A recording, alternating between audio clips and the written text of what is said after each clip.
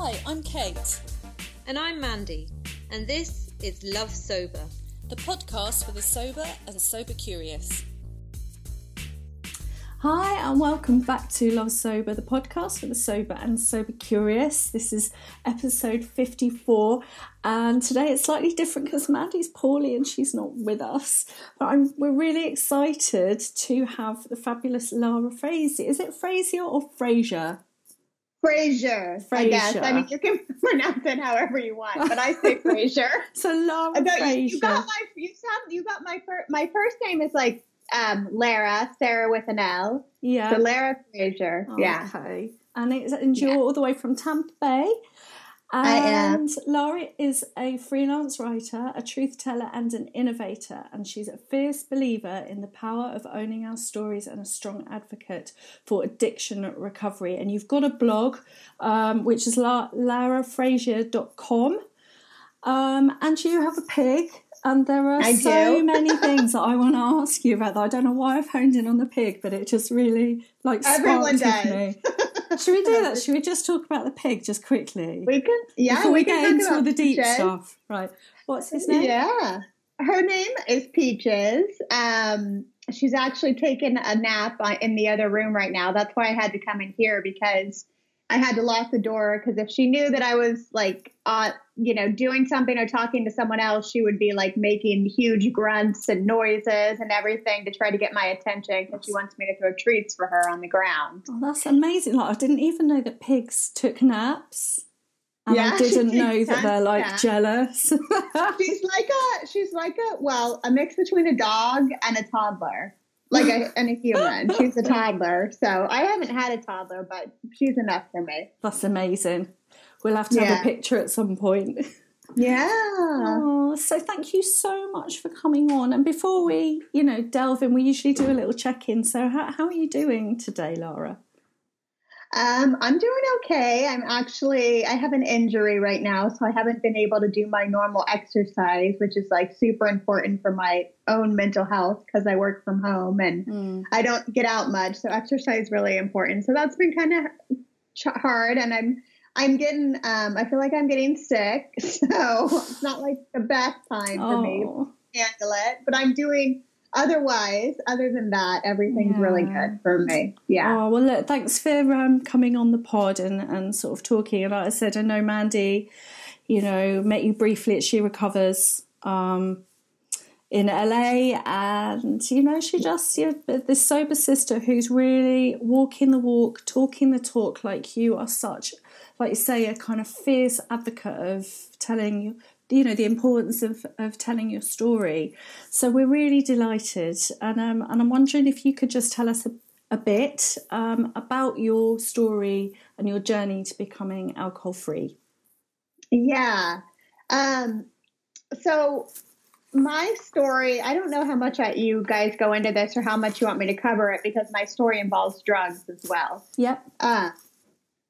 Tell us. Yeah, I want to talk to you about that as well. Well, I basically in my earlier, I grew up in a really good home in a nice upper middle class suburban neighborhood. I was very, very loved by my family, but I also felt like I was in competition with my older sister, who was very smart, and my parents were really big on pushing us towards education and accomplishments and achievements. So I think I put a lot of value as a younger person on outside validation and success and pleasing my parents. And so I went to college, I went to grad school, I worked in the entertainment industry for a little bit. And I think a lot of things in my life at one period of time kind of imploded.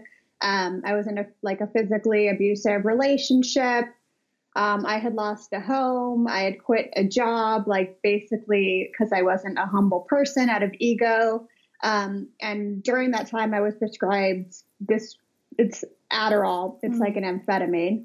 And I also was in a car accident a few years before that and was prescribed opiates. So I started getting into prescription pills and I became addicted to those. And then I had always used alcohol, not always, but I started learning how to use alcohol to check out and numb. I didn't really drink until I turned 21.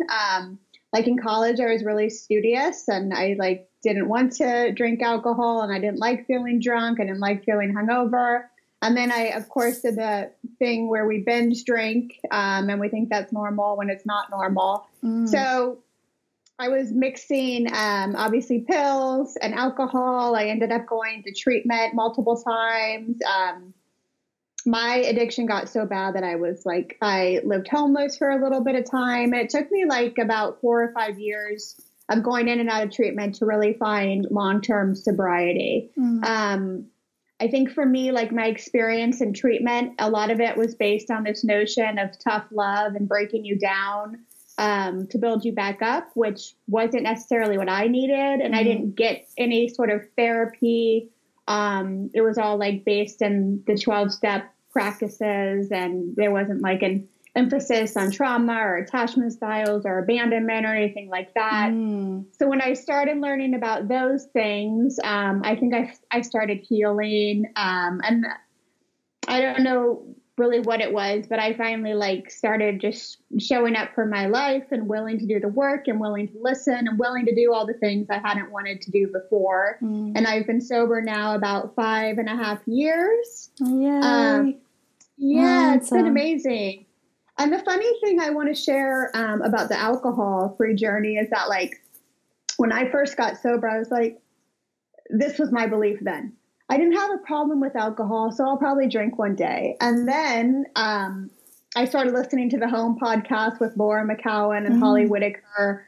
I ended up doing, which is now Tempest Sobriety School, but was HIP Sobriety School. And I read Andy Grace's book, This Naked Mind. And so, like, all of them speaking out about their alcohol-free journeys and talking about what alcohol really is and how it's harmful to our health and how there's no safe amount of alcohol intake. Like, that totally flipped my idea of ever wanting to drink again, regardless if you can't drink normally. So, cause it's not normal to drink, but like those beliefs that I had where it would be normal for me one day. And I also started realizing like, what an amazing life I have in sobriety and what it's like the gratitude of being present and not numbing out when I'm in pain and not moving away from like the hard things, but facing them and how much stronger I've grown. So there've been a lot of twists and turns in my story and in my recovery story, but I'm really grateful to be sober. Yeah. And thank you for that. I'm quite interested because a lot of your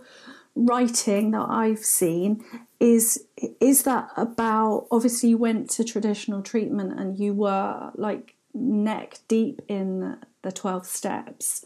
And actually I think you did post about 12 months and I'm still clean, you know, and I'm not dead. I left AA.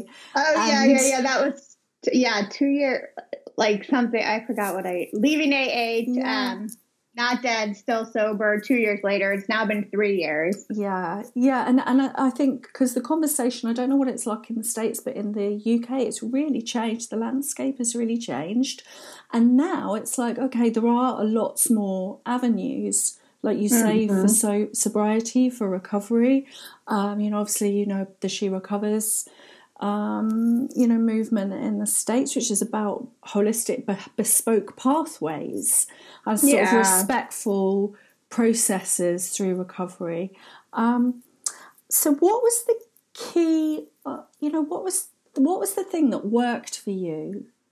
Because you said you were in and out. What was it? Yeah, I think, everything I did worked for me in some, you know what I mean? Like everything I did worked. I don't think of anything as a mistake. Like even times when counselors like said abusive things, or when I like relapsed multiple times, or when I like tried to commit suicide, or all those things weren't mistakes. But like for recovery wise, like I was in 12 steps in and out for 5 years, but I worked the program, like actively worked this program and did all the 12 steps in this last sobriety for about 2 years. And I think a lot of what the steps did, they did help me, but there are certain beliefs in the 12-step community that I don't identify with, and they were holding me back, and my self-esteem was still really, really low. I kept, I don't know how familiar you are with the literature, but there's a lot of literature about like in the big book about how we're selfish and self-centered and how we're born this way. And if the program doesn't work for you, then it's your fault. And a lot of beliefs that we're powerless. And so I think I wanted to move into more of an empowering approach. And for me, like in the US, 12-step treatment is ingrained in like 90% of the inpatient facilities. So we don't really, like, it's hard to know that there's something else because you're not really taught that there's anything else. And so when I started like actually like listening to women, like I mentioned before, who were starting podcasts and who were writing blogs and like being open about their sobriety journey, I realized there are other pathways and there are other modalities and there are other ways to do this thing. And people are successful, because another thing I had believed in 12-step recovery is like, no one gets sober any other way. This is the only option. Like there's nothing else for you. And so when I found those people speaking out, and they had built like Facebook communities and things like that, so I met other women online, I started realizing like there are other ways, and I wanted to explore those other ways, like yoga and meditation and self-help books and all these things. And I was told by the people in my community, like, you don't need that stuff. The only thing you need is the big book of AA. So it was a really difficult period for me. And it was one of the more traumatic experiences in my recovery, because everything I knew was 12-step. My community was 12-step. All of the treatment I'd had besides like the therapy was based on like 12-step foundation. So I kind of had to rebuild like a new life. And there were women who stayed with me and accepted me for where I was, but I lost a lot of friends, and it was a lonely experience.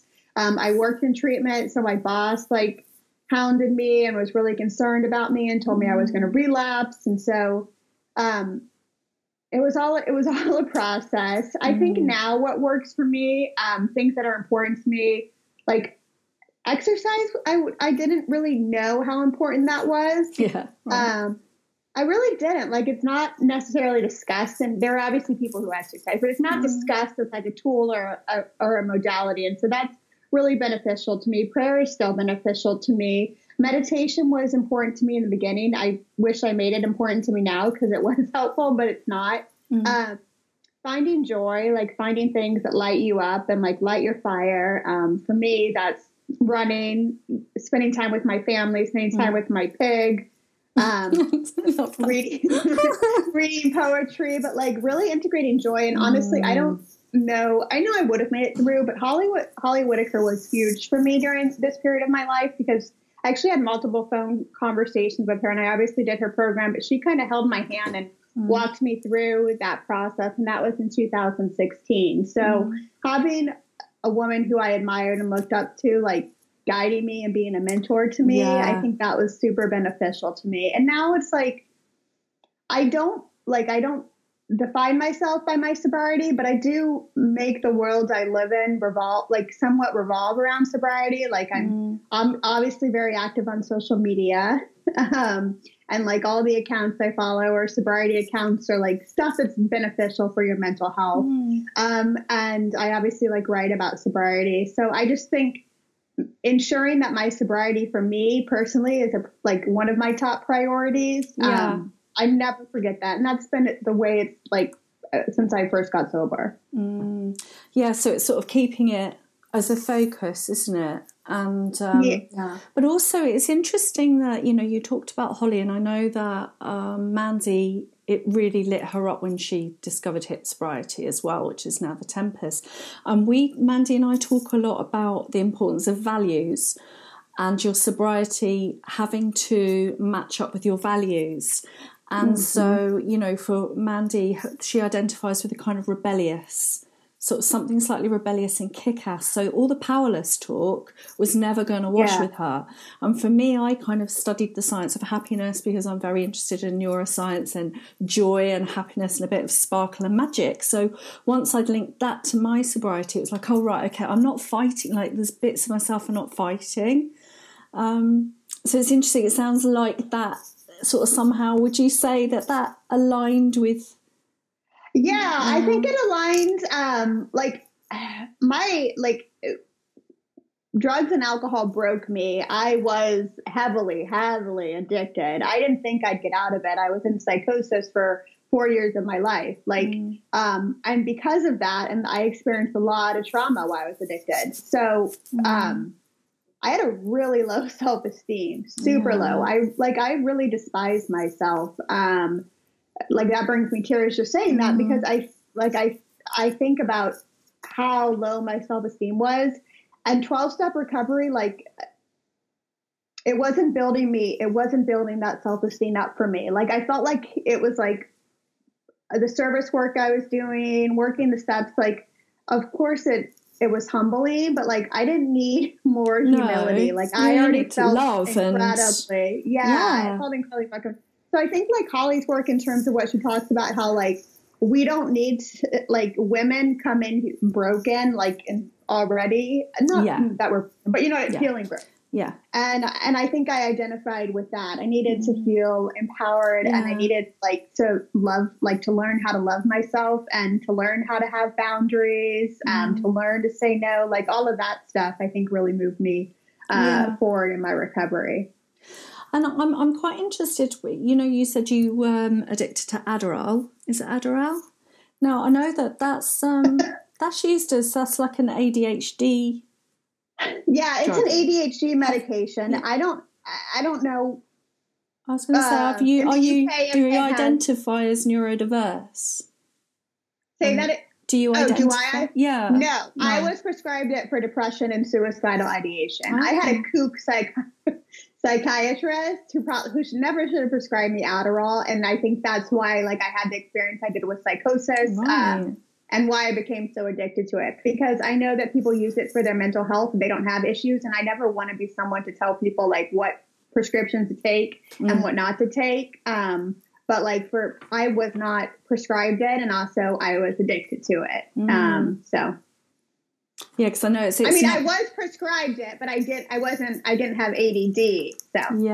Yeah. So I've got you, because I'm quite interested in it in terms of, my son is neurodiverse, and so there is this kind of, I'm finding more and more sort of connections with addictions, compulsive behaviour and stuff like that, and a neurodiverse profile in it. And I mean, we've talked about this, about being introverts or the highly sensitive people, and it's amazing how much that seems to kind of lead people towards a kind of addictive path. I would say I identify as a highly sensitive person. I don't really know.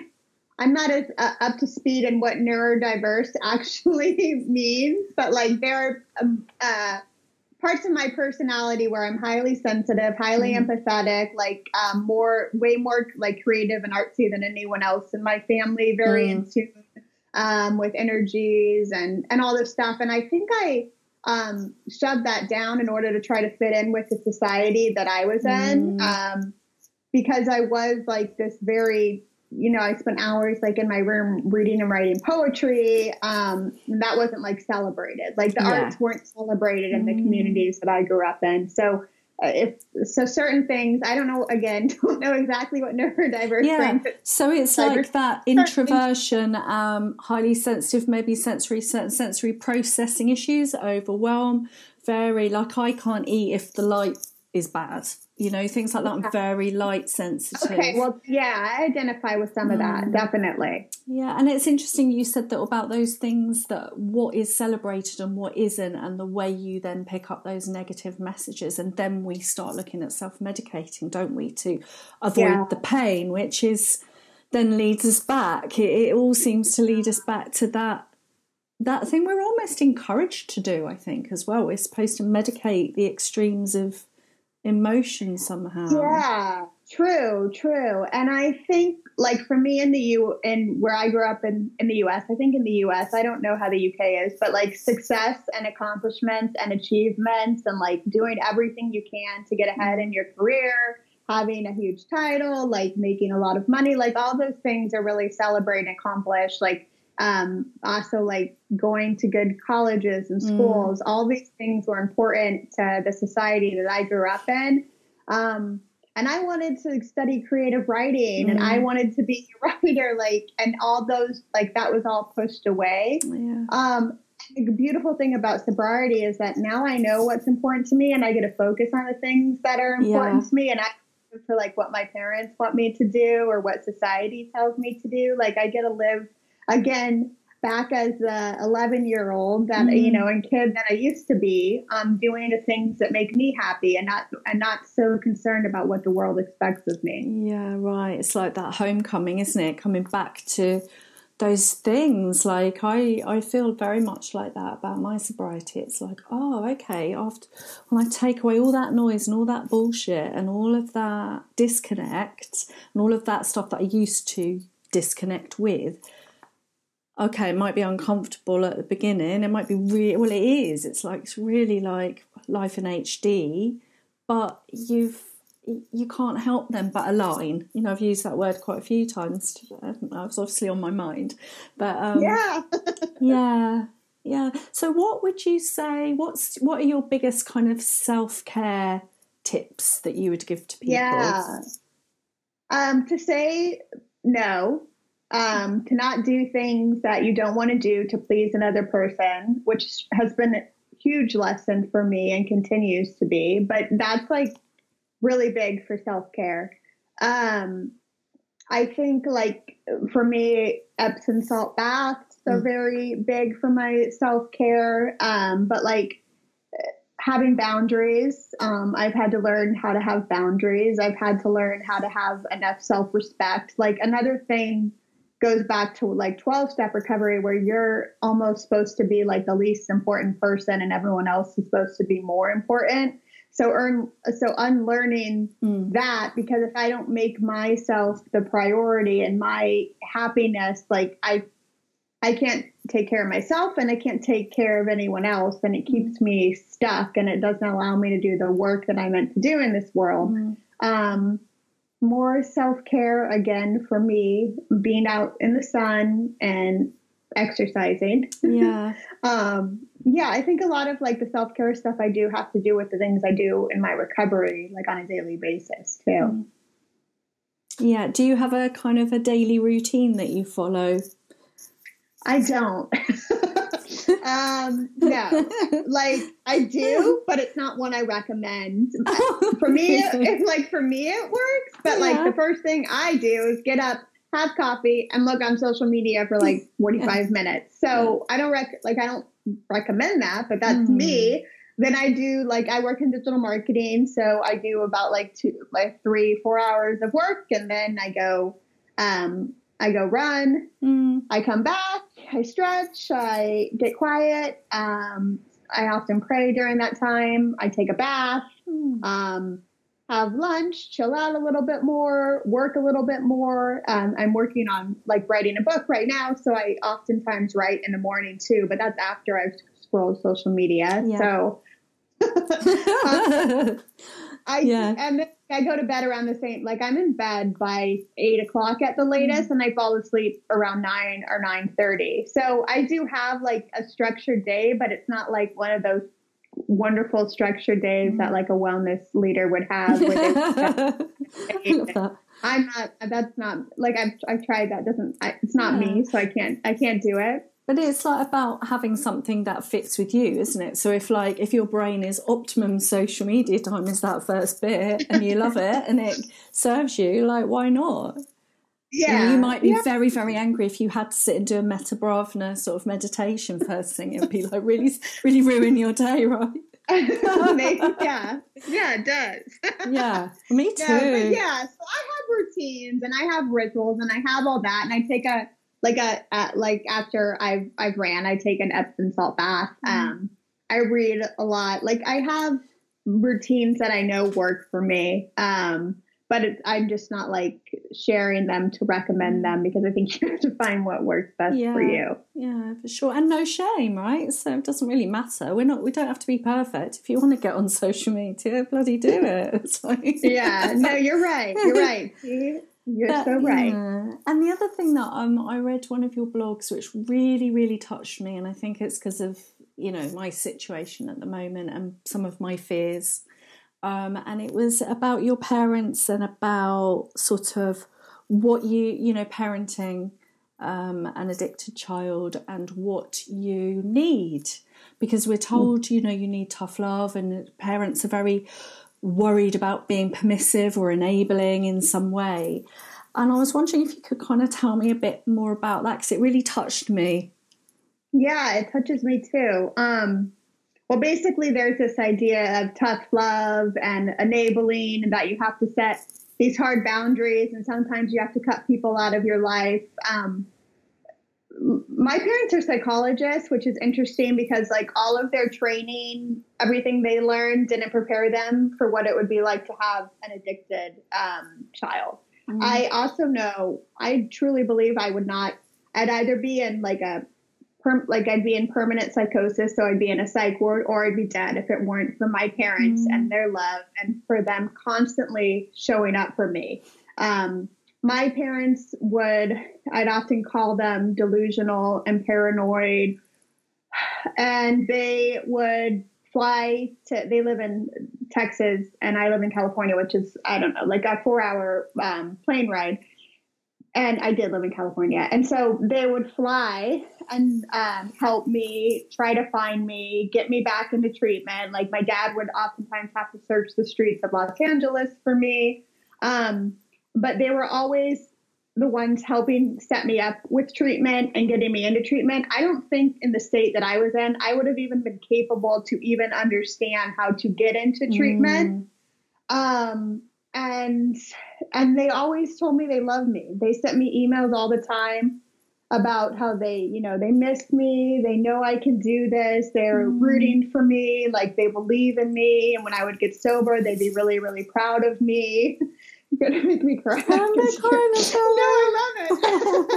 love it. And so that type of love and support from them, because again, my self-esteem was entirely broken. I despised myself. I didn't think I was worth anything, and I definitely didn't think I was worth sobriety. And I thought that I'd never, ever get sober or get clean, because I kept trying and it kept failing. And so to have two people in my life who saw the worst of me doing the evilest things in the world, still recognizing me as their daughter and the person they love, and knowing that I can do it, like that saved my life. And although like I talk about how some of like their parenting may have hurt me, like in terms of like trying to raise me up like for all these accomplishment achievements, I see why they did the things they did. And it can exist in the space where they are the ones who loved me that way and saved my life. And I never really knew how much they loved me. I didn't know if their love was unconditional until I went through my addiction and saw how they showed up for me and saw how they didn't give up on me. So people are often told, like, if they had a child in the situation that I was in, they would have been told to let them go, to not answer the phone, to just leave them be. There's like nothing more you can do. And I think people had told my parents that. And they didn't listen to that. Like my parents have the biggest hearts in the entire world. And so I talk about that a lot because I think that's really important for people to know that some tough love might work on some people, and some people might say, thank God that I was loved like in this tough way. But for me, that didn't work for me. And I think more people need to hear the side of where tough love doesn't work and where unconditional love does work. Yeah. Oh, you made me cry then. And I just think, I know that there's a lot of people who listen to the podcast that are parents, and Mandy and I, obviously, we talk about motherhood quite a lot, and we have adolescent kids. Yeah. And there's a lot of worry around that, them finding their ways. And like I say, with my son and as it's very affirming to me to hear that. Because actually at the gut level, you want to just love your kids, right? You just want to love them. And it doesn't, so to have that message put out there, like I really appreciate that. When I read your blog, I was like, oh, I must ask you about that aspect. There's something really beautiful about coming full circle. And then you saying, mum and dad, and then you love them back, because that's all they want is for you to love them too and to be okay. Very true. Yeah. And now our relationship is better than it's ever been. And I talk to them weekly. I was just out there last week celebrating my dad's birthday. And I tell them how grateful I am. And I remind them that I wouldn't be here without them. And it's just, they are in my top priority. And I don't think I really I didn't make them necessarily a top priority in my 20s. I still saw them a lot, but I didn't understand the value of family and having people like that until I went through what I did. And now I realize why they say your family are always the people who are going to have your back, because they were the only people who had my back most of the time. Yeah. Oh, bless them. Love your parents. They sound awesome. They sound really, an amazing mom. All moms and parents who just want to love their kids and be there for them. Big shout out to those mamas, definitely. What are you most proud of? My sobriety. And what in your sober journey, what are you most proud of? I mean, I'm most proud of the person that sobriety has made me into. Maybe the person I've always had been, but decided to turn into someone different to please other people. But sobriety has made me incredibly honest, way more loving, way more compassionate, way more empathetic, incredible integrity and ethics. I'm proud of the person that I am. I don't know if I felt that before in my life, but it is because of sobriety, and it is because of the decisions that I make and how I'm constantly focused on growth and evolution and becoming a better person. Yeah, 100%. I love that. And I definitely resonates with me about, years and years of really not feeling very proud of myself and feeling like I was just flaky and anxious and this and that and the other. And then I was like, actually, sobriety, I realised I'm a real badass, right? I'm not flaky, I'm a bloody warrior. And I was like, I never knew that, right? It's like, and you come to so many great insights about who you are and why you behave the way you do and everything. It's like being given a second chance, isn't it? It's like being given a whole other life. Like there was that one track and you were able to go onto this whole other track. It literally feels like sliding doors to me, you know? Yeah, it does. Amazing. It does. Yeah. Mm-hmm. So you mentioned you're writing a book. Do you want to tell us a bit about your book and any future projects you've got going on? The only future project I have is working on the book. I'm writing a memoir. It keeps shifting and shaping forms, but it's basically, it's my addiction story and my recovery story, and it also includes love addiction, and it's emphasizing on how love, addiction and drug addiction feed off one another and how they're toxic to one another. That's all I'm working on, because that's the most important for me in this world. My writing is what brings me the most joy, and so that's the project that I have to focus on and work on. So that's all I'm doing outside of I post on social media and Instagram quite a bit, and I write little daily things. But that's all I'm working on, besides having another job where I can make a livelihood. That's all I'm doing. And that's really lovely, because you just reminded me saying about the 11-year-old you reading and writing in your room, right? And now you're doing it. So that's I feel very blessed to be able to have the space, time, and another job so that I can actually do this job. Yeah. Because I always say that it's like I think, this is going and off I don't topic. have kids. Yeah, so, that helps, right? But you do have a pig, which is like a toddler. So you kind of have got a child. Yeah, but I can lock her in the other room and put her in a crate and stuff. I don't think you can do that with kids. I'm not sure I can do that. I don't think it's legal yet. Darn. Okay, well, I won't have kids until it is. Yeah, right.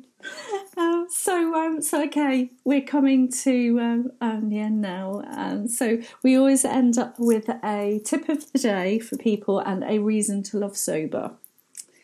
So if you could tell us, a tip of the day that you'd give. Tip of the day.